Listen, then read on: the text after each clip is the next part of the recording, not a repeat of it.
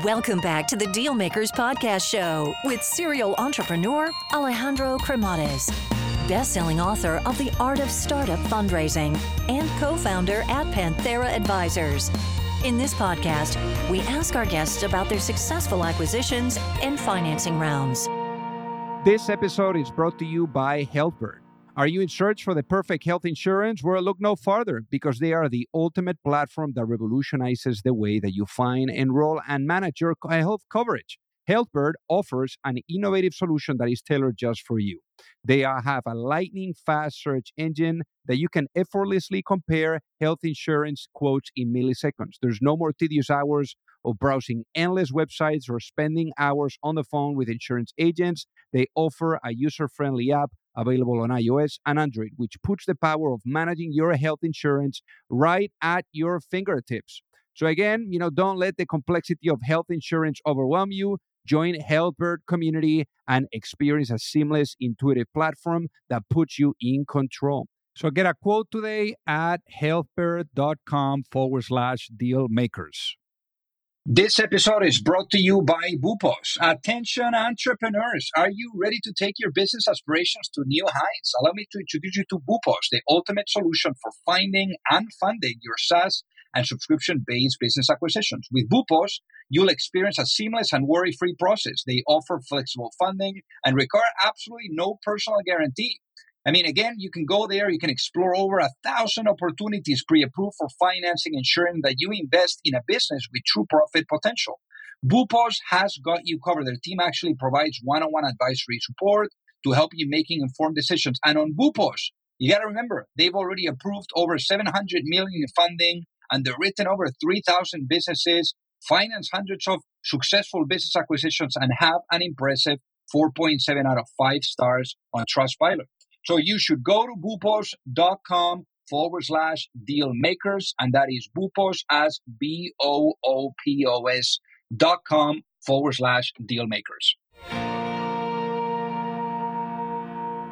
Alrighty, hello everyone, and welcome to the Dealmakers Show. So today we have a very exciting founder that has done it multiple times. We're going to be talking about some of those reflections, of the scaling, financing, and exiting, that he has been able to experience.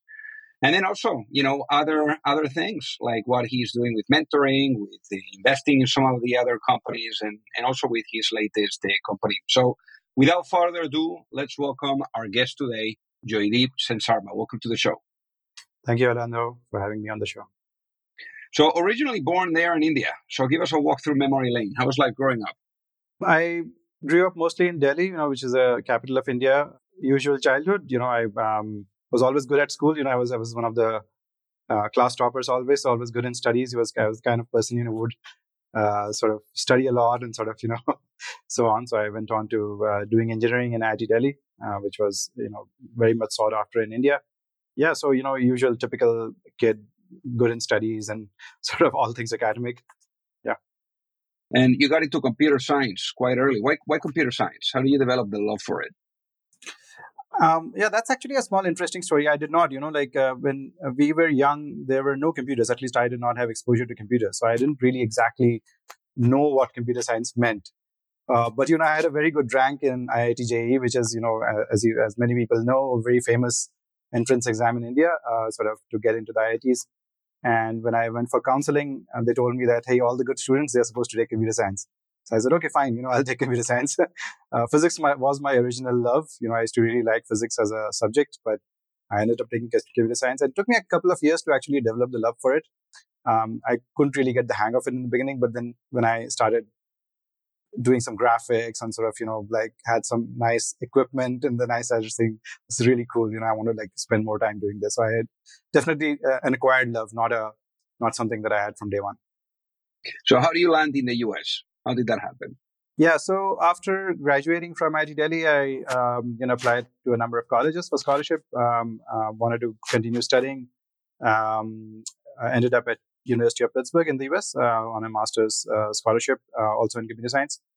That was my journey to the US. And then, I ended up, getting a job after that in Oracle. I didn't go on to finish my PhD program, which I had enrolled for. It kind of sounded a little overwhelming, but it was a great experience because I was able to do some research. So I was actually able to publish a couple of papers, and it was really a nice experience doing research in a American university. But I also figured that I was really more of an applied sort of a person.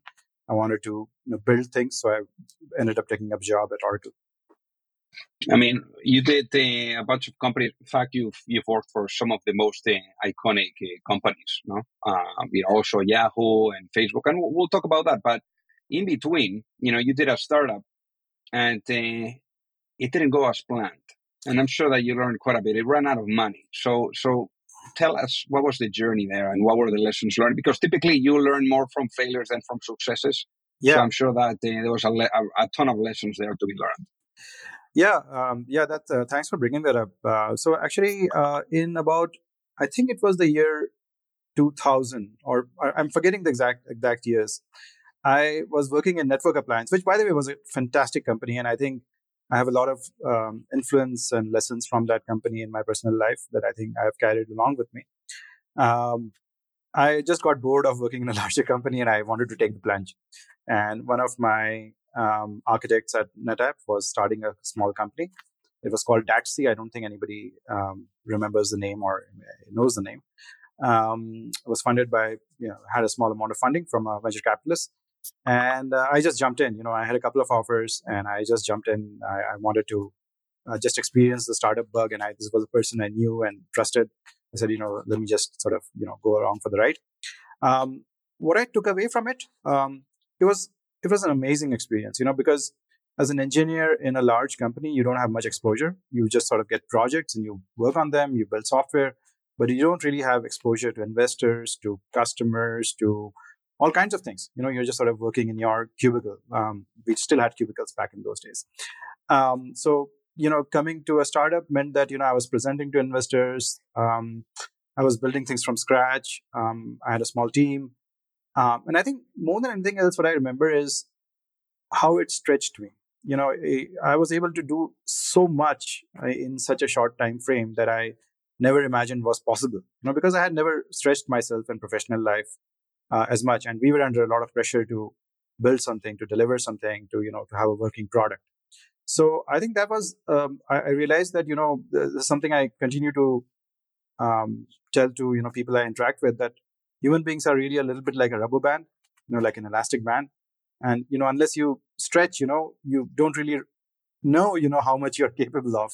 Of course, you don't want to stretch so much that, you snap and break. But you need to stretch yourself a little bit. So I think for me, like the biggest experience was that you can do a lot more than you think you can. And you realize that when you go into a startup. So that was the positive side. On the negative side, we were really clueless. Honestly, the idea was not very well thought through. There were a lot of issues on the business front. Technology is, of course, you can build any technology, but it wasn't really a well thought through idea or product or customers. There were also issues in terms of people and sort of just sort of founder disputes and things like that. I also actually, once that company started running out of money, I started building something on my own that I thought was more powerful. I had another friend that I probably shouldn't name here, who was also working with me on that project. And we kind of built something which, there was another company called Data Domain, which was a multi-billion-dollar exit. They were building the same thing. We built a prototype. I took that to CTOs in the Bay Area, tried to sort of get them to buy in. And again, I gave up. I just sort of went back to my job because I didn't have a visa, I didn't have money. I was kind of feeling really scared of, just sort of not being able to continue living in the US, honestly. So I had to give it up. But there was another huge learning lesson there, that idea was really great. It was a fantastic idea. But, I couldn't build on it because I didn't know how to raise money. I didn't have enough conviction. I didn't follow through. So while I had, stretched myself on the technology and the engineering side, I didn't really know how to do a business. And I didn't have anybody with me, who could help me in that. And I was totally clueless. I had no idea, and the other thing I realized is that technology is not worth anything at all.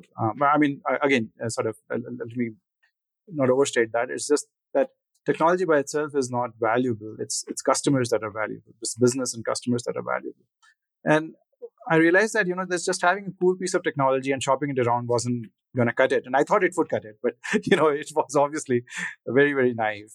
I should have just persisted, gotten a few customers, raised a little bit of money, and it could have been a really nice startup. But, so that was, a lot of interesting lessons for me. I would say more than anything else, the ability to stretch yourself and keeping that as part of me for the rest of my life, I think was the most valuable one. So then you ended up going back to corporate. And it sounds like the most immediate step to going at it again, because as they say, once an entrepreneur, always an entrepreneur, it was working at Facebook, where you actually, ended up meeting, your co-founder for your next venture. So what were the sequence of events there for you to to get comfortable with the idea of starting a business? As you mentioned, I went to Facebook after, NetApp and then Yahoo, and then I ended up at Facebook. So we had a very great 4 years at Facebook. I was one of the co-founders of the project called Hive, which was the Apache Hive project at Facebook. So we also bootstrapped the whole data infrastructure at Facebook and built the software and managed the team. And, it was a fast growing company. When we joined Facebook, it was about like 30 million users. Right. And I remember the 50 million user party that happened very soon after I joined. And so you can imagine, those were early days, I was about 250 odd strength, when I joined. And now, of course, it is like, I don't know how many thousands of people it has. So a few things happened, as a result of the Facebook gig. One was, of course, to some level, some amount of financial independence, because the company did really well. That means, we made a little bit of money in stock options and so on. So we had some job security. We could sort of afford to go without a job for a few years. The second thing was, exposure to the big data industry and sort of having some credentials there. So as an author of a very important and popular open source project, you get a lot of visibility. You get, not just in the community and users, but also in the venture capital community. Everybody wants to talk to you and invest in you and so on. So we had like good, brand recognition, if you will, coming out of Facebook. So I think those were two things that really helped, both sort of the financial independence as well as some level of credibility and expertise in a very hot sector of the technology landscape, which was the big data landscape, as everybody from that era sort of might remember. And then that really enabled us to, start the next gig, which was Qubole. So tell us about, going at it with Qubole, because I'm sure it was not an easy choice, especially given your past experience with starting companies. I'm sure you were a little bit more careful about going about it. Yeah, sure. Yeah. Actually, another thing I forgot to mention, one of the other things I realized I had, as you mentioned, once an entrepreneurial bug, you always keep trying to do this. So I had also tried other sort of ventures on the side, moonlighting, just sort of explored other concepts. And one thing I'd realized was that in addition to everything that we've already talked about, that it's good to do a venture in a space that you really love, because, you can't, a venture is not like something that you do for a couple of days or a month or even 6 months, right? It's something that you do for a long time. So, it's good to work in something that you have a passion for, so that, even if things are going well or they're not going well, you can stick it out. Because otherwise, if things are not going well and you're also not passionate about the field, it's very easy to quit it. So that is another lesson that I had picked up on the way somewhere along this journey. So when we started Qubole, a lot of these things came together for me. I was really passionate about building sort of technologies in the big data space. Like that really excited me, like large scale, scalable computing. That's something that I had worked on for most of my life. And I could see myself working on that for many more years. So I had passion. I always believed in building companies on technology trends. So even my previous startup, some of the experiences I talked to you about, that era was this migration from tape to disk, and so there was a lot of companies that were founded on that migration. And so with Qubole, the key technology trend that I believed in, and why I started the company, was the migration from sort of on-premise to cloud. Because as a early user of the cloud, I just felt like this was the way to go. And not many people believed us at that time. A lot of venture capitalists at that time talked to us and said, "Oh, the cloud is like a toy. It's for developers. It's really not something that enterprises are going to use." So that's of course all very funny, in 2023. It sounds very, very funny, but that's what most of the venture capitalists told us, and they didn't want to compete with AWS. That was yet another thing, right? But we really believed that this was the trend, and that we could ride this trend, build something that we were passionate about, and keep on building it for a long time. I also felt like with the cloud, you could do some proprietary value add. So I think one thing to remember in 2011, business models were not very clear with respect to cloud and open source. So I think that was something that we didn't quite get right, but we made a choice. We decided that we were going to go and build a service in the cloud so that we could build a somewhat proprietary service while leveraging open source. Now it turned out that open source itself was a very, very powerful business model, and I think we kind of didn't get that quite right. But we did get some bets right, and we didn't get some other bets right. Of course, the trend on betting on big data was obviously a great thing as well. So I thought about a lot of these things, and at least my personal hope, when I started that journey was, hey, if we could build the best data warehouse in the cloud, or best sort of big data warehouse in the cloud, maybe we could become like Oracle, which was my first company, which was like Oracle. I always remembered that Oracle was born, partly it was a new technology, but there was a very important technology trend they rode upon, which was the migration to microcomputers. So as businesses moved from mainframes to microcomputers, businesses started using Oracle's database on microcomputers instead of IBM's database, which was more well known to run on mainframes. So I thought that we could ride the same trend, that as companies started moving from buying racks and chases and machines and their data centers to cloud, that we could build the database that they would use in the cloud and ride the same kind of technology trend that Oracle rode in the early 1980s. So then in this case, for the people that are listening to get it, what ended up being the business model of Qubole?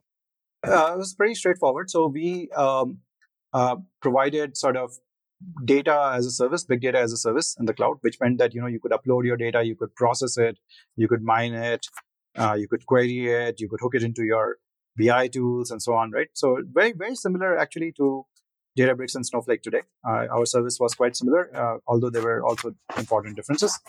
Our business model was straightforward. We would charge people for compute mostly. So as they would run workloads on us, whether it's a batch processing job or an interactive query, we would sort of bill them for the compute.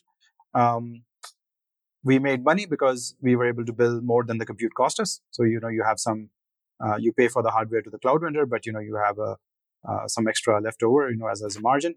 Our model actually was like Oracle, where we were charging only for the software part. So we're not reselling hardware. So it was a little bit different from Snowflake. You had your own hardware that you would buy from Amazon, and you would sort of ask Qubole to run it for you. So we were like an orchestration layer on top of hardware that you were renting already from Amazon or Google or Azure. And we would sort of orchestrate it for you. So we would, charge some amount of software subscription fees for doing that orchestration, which was linked to the amount of usage you had. This was early days of land and expand. So we had a very beautiful land and expand model, although, these terms were, I would say, invented somewhere much after the company started. So we would start off with a customer, they would have one use case, we would get some amount of initial revenues, but as their usage expanded, we would make more and more money because the more they used us, the more they would pay us. So we ended up with some really large clients. In fact, some of the largest companies in the world. At one point, most of the ride-sharing companies were with Qubole. So like Grab Taxi in Southeast Asia, Lyft in the US, Ola Cabs in India. 3 of the world's largest ride-sharing companies were doing almost all their data processing with Qubole. We had some of the world's largest travel companies like Expedia. And you guys also raised quite a bit of money. How much money did you guys raise for the company? Yeah, I think we ended up raising total of about 100 million over the course of the entire journey. And what was the experience with dealing with VCs? Of course, the business would not have been possible without venture capital. So, we've raised a lot of money to scale the company and to, make it big and have a large revenue stream and acquire these customers. So yeah, obviously enormously thankful to all of our supporters. We had some great venture capitalists.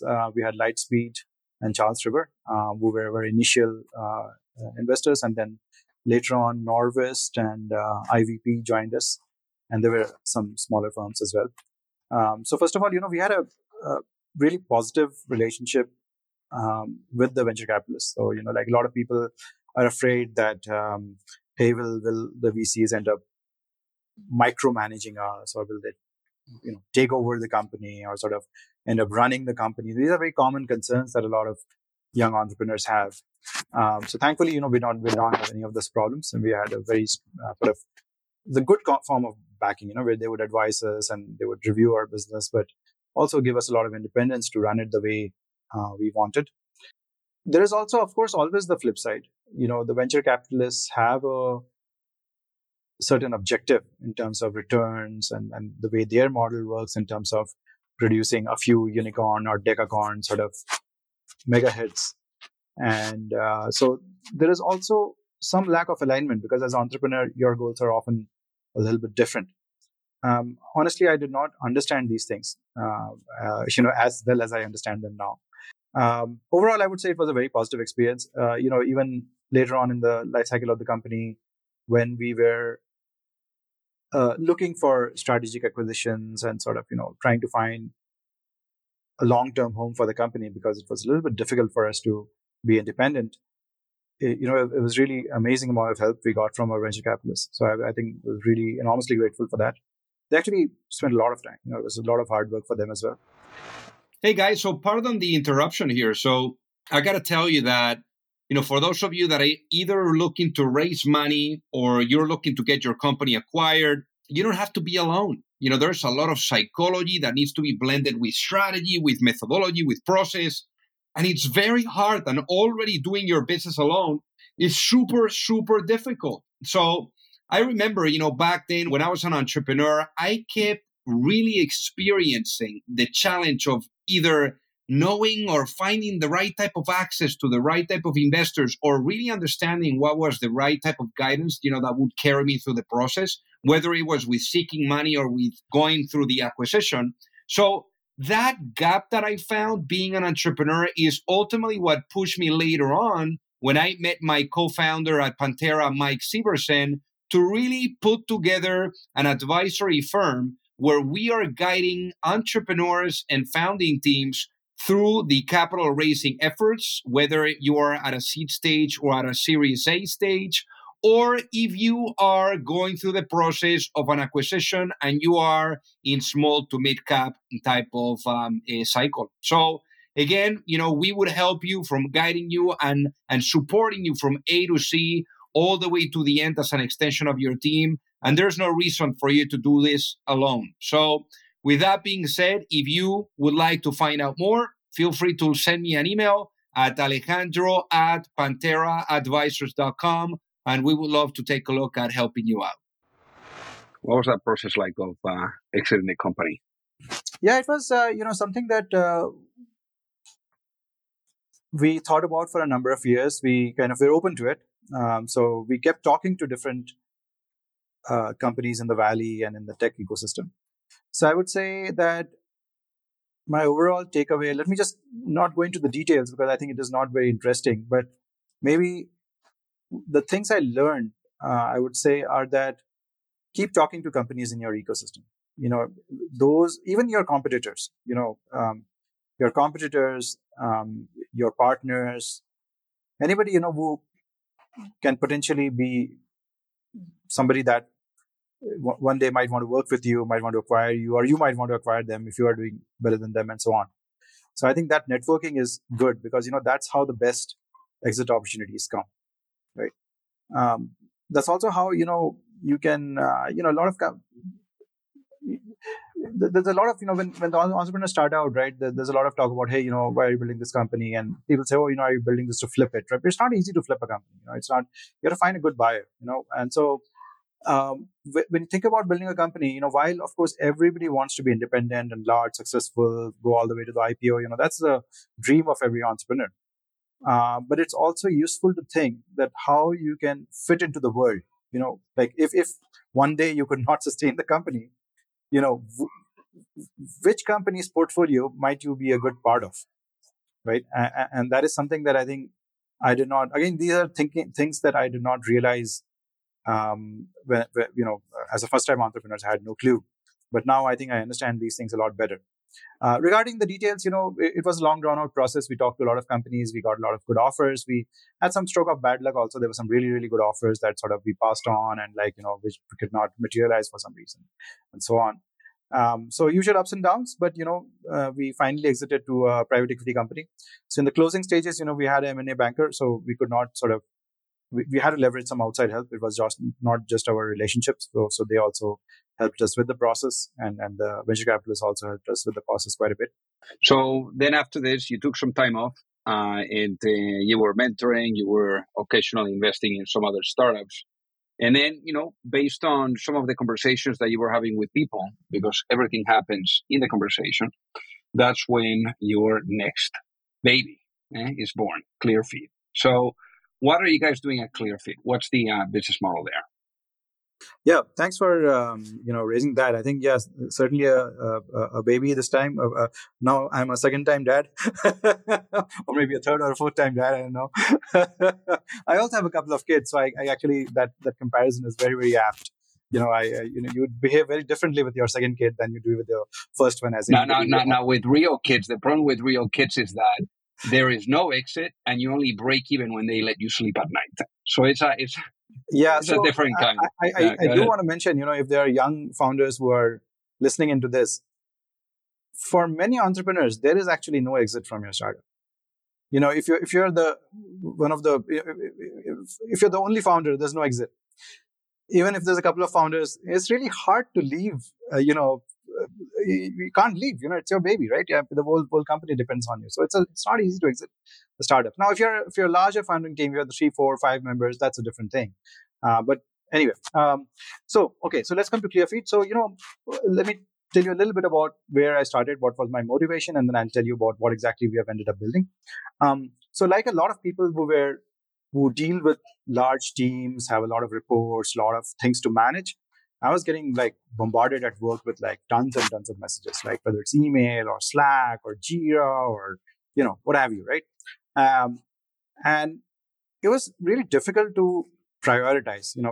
I noticed that I was not able to find out things that I was supposed to respond to, and I was hearing from other parts of the company complaints about my team that, hey, your team, your engineering team, they are not responsive. They don't respond to this. They don't respond to that. This doesn't get done. And I started thinking that this is one of the most important problems in a large company, is how to prioritize and find the right things to respond to and make sure that, you are doing a good job, right? The second thing I was passionate about was when you're at a size of a few hundred people, you can't figure out what's going on in your company. And so I was like, hey, how can I build a tool that can just give me a feed of the most important things that have happened in my company? Kind of like a Facebook kind of feed or a Twitter kind of feed, but automatically generated, just sort of just scans my company for activity and just sort of gives me a feed, because that would have been really useful for me as a CTO of the company, as a co-founder of the company, right? So look, these were my motivations, as happens with most businesses, and I was by now, as you can realize, wizened enough not to sort of just go about building, whatever I sort of like to build. So I went around and talked to people. I talked to my friends. I got introductions to other companies. So I said, let me go and talk to mid-level managers and senior managers and a whole bunch of companies and see how they respond to some of these problems that I have identified. Do they empathize with these problems? Do they care about this? And so on. So I did a lot of interviews. And I started finding some patterns. First of all, I found that this pet project problem of mine, which was hey, give me a feed of everything that happens in a company. Only the CXO guys were interested. The CTOs or the CEOs, they were interested because they were kind of like me, right? But the average mid-level manager, they were too busy with their work.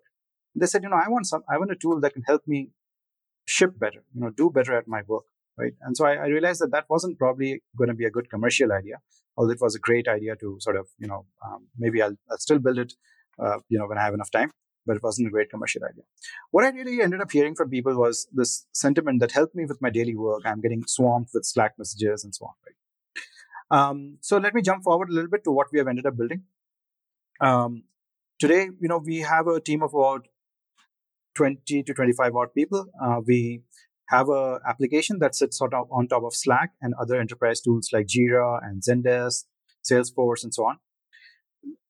One of the use cases we help with is we help people who are doing customer support on Slack. So there's a very specific set of people, companies and people, a lot like my previous company, Qubole, who help their customers on Slack. So the moment they sign up a customer, they open up a Slack Connect channel and they start chatting and say, okay, look, let's get you on board. And if there's a problem, they would solve it on Slack.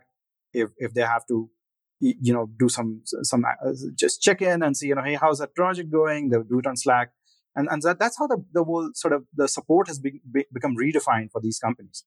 My previous company, like I said, Qubole, was a big practitioner of this. And I also ended up finding that a lot of companies like Qubole are doing exactly the same thing. So we ended up building a software that converts Slack into what you might call a virtual ticketing system, where you can install our software and the customers just see Slack, like they're just chatting with you, but internally you see tickets and you see like structured issues, like, hey, the customer has a question, or they reported an issue, or they want to reset their billing period, right?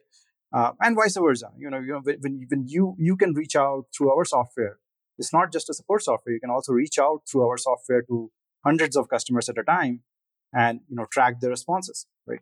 So we're building this sort of customer support and engagement software on top of Slack that helps a lot of modern B2B SaaS companies scale their customer support and engagement.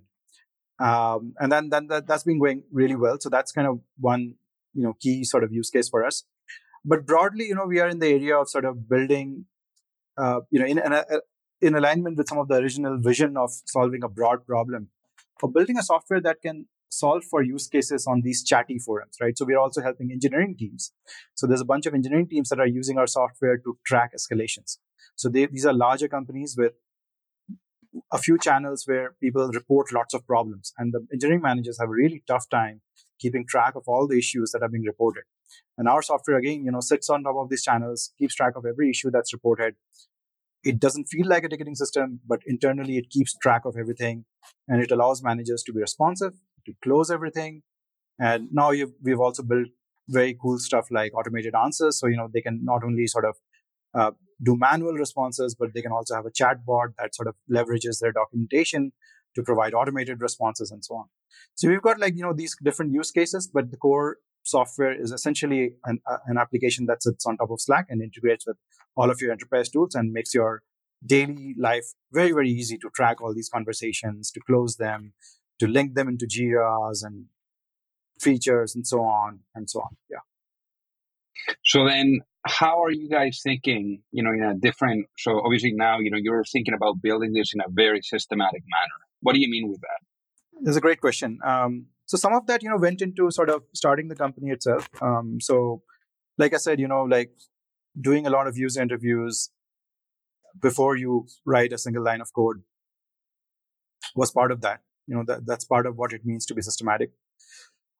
The second part of what it means to be systematic is to pick a large enough market, right? So obviously, as you can see, we're building software that I hope one day, this is my hope, and as an entrepreneur, you always have these hopes, that almost every company in the world, some department in pretty much every company in the world would find a software like ours useful, because it's great for keeping track of stuff on chat-based tools that people are using all day, right?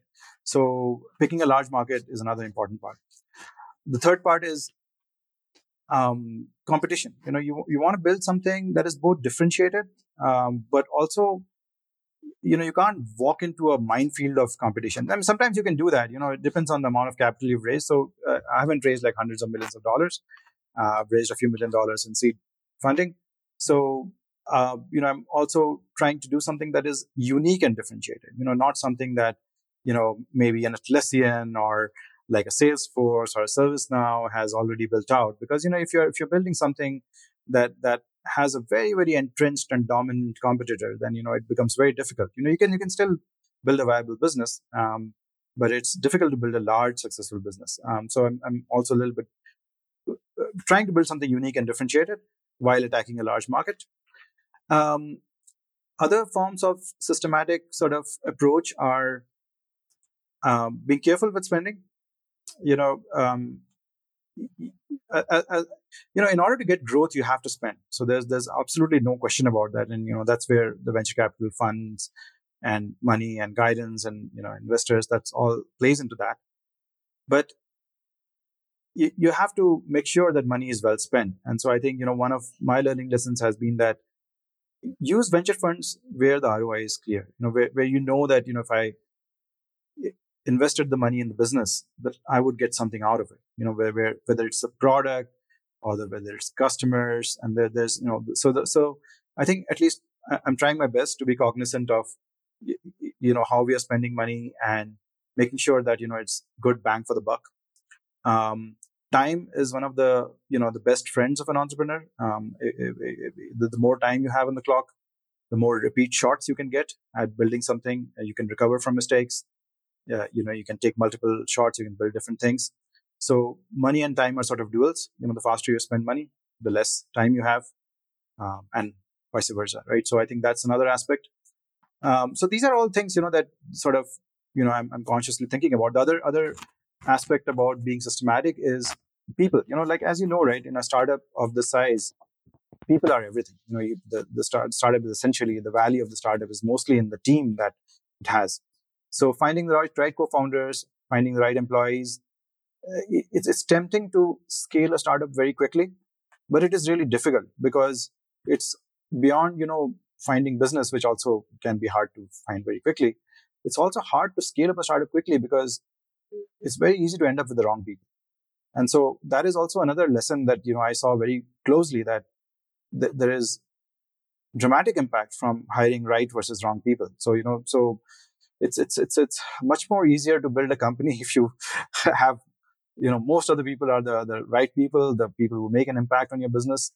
And that takes a little time. It's not something you can just make happen. Of course, if you have a whole team and the whole team moves from startup A to startup B, then you can just sort of have that happen instantaneously.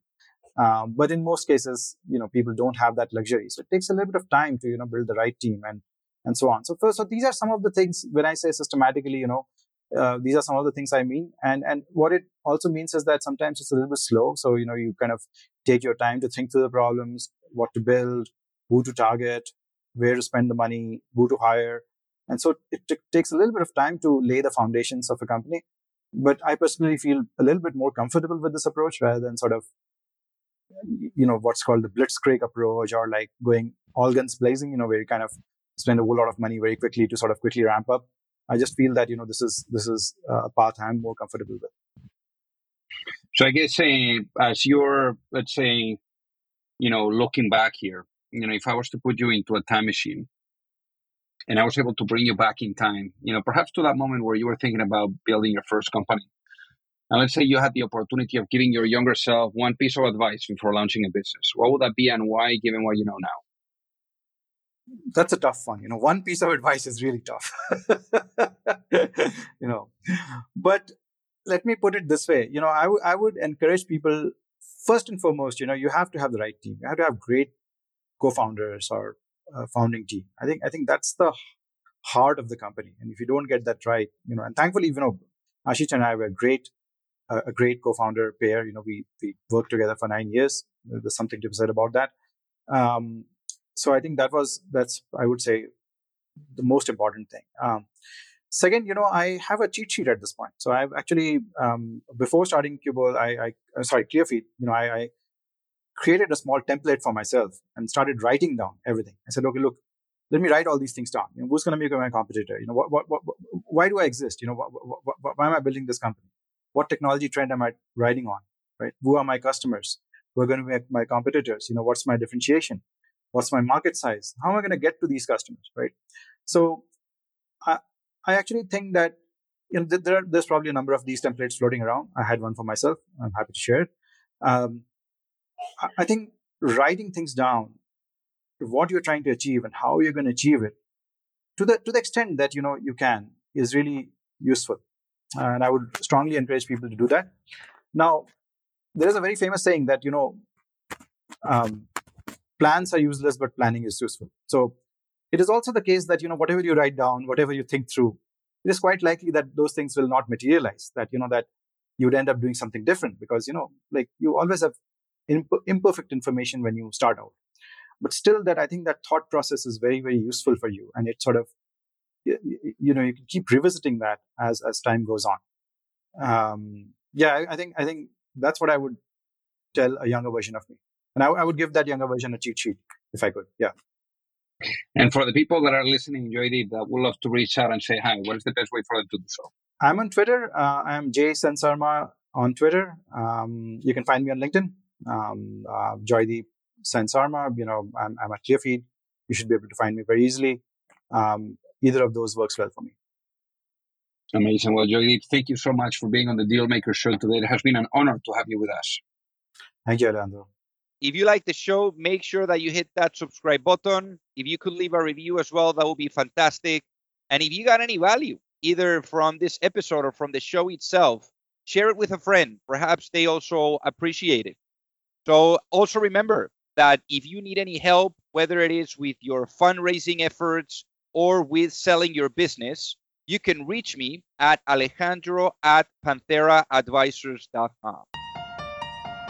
You've reached the end of another episode of the Dealmakers Podcast. For free resources and materials, head over to alejandrocremades.com.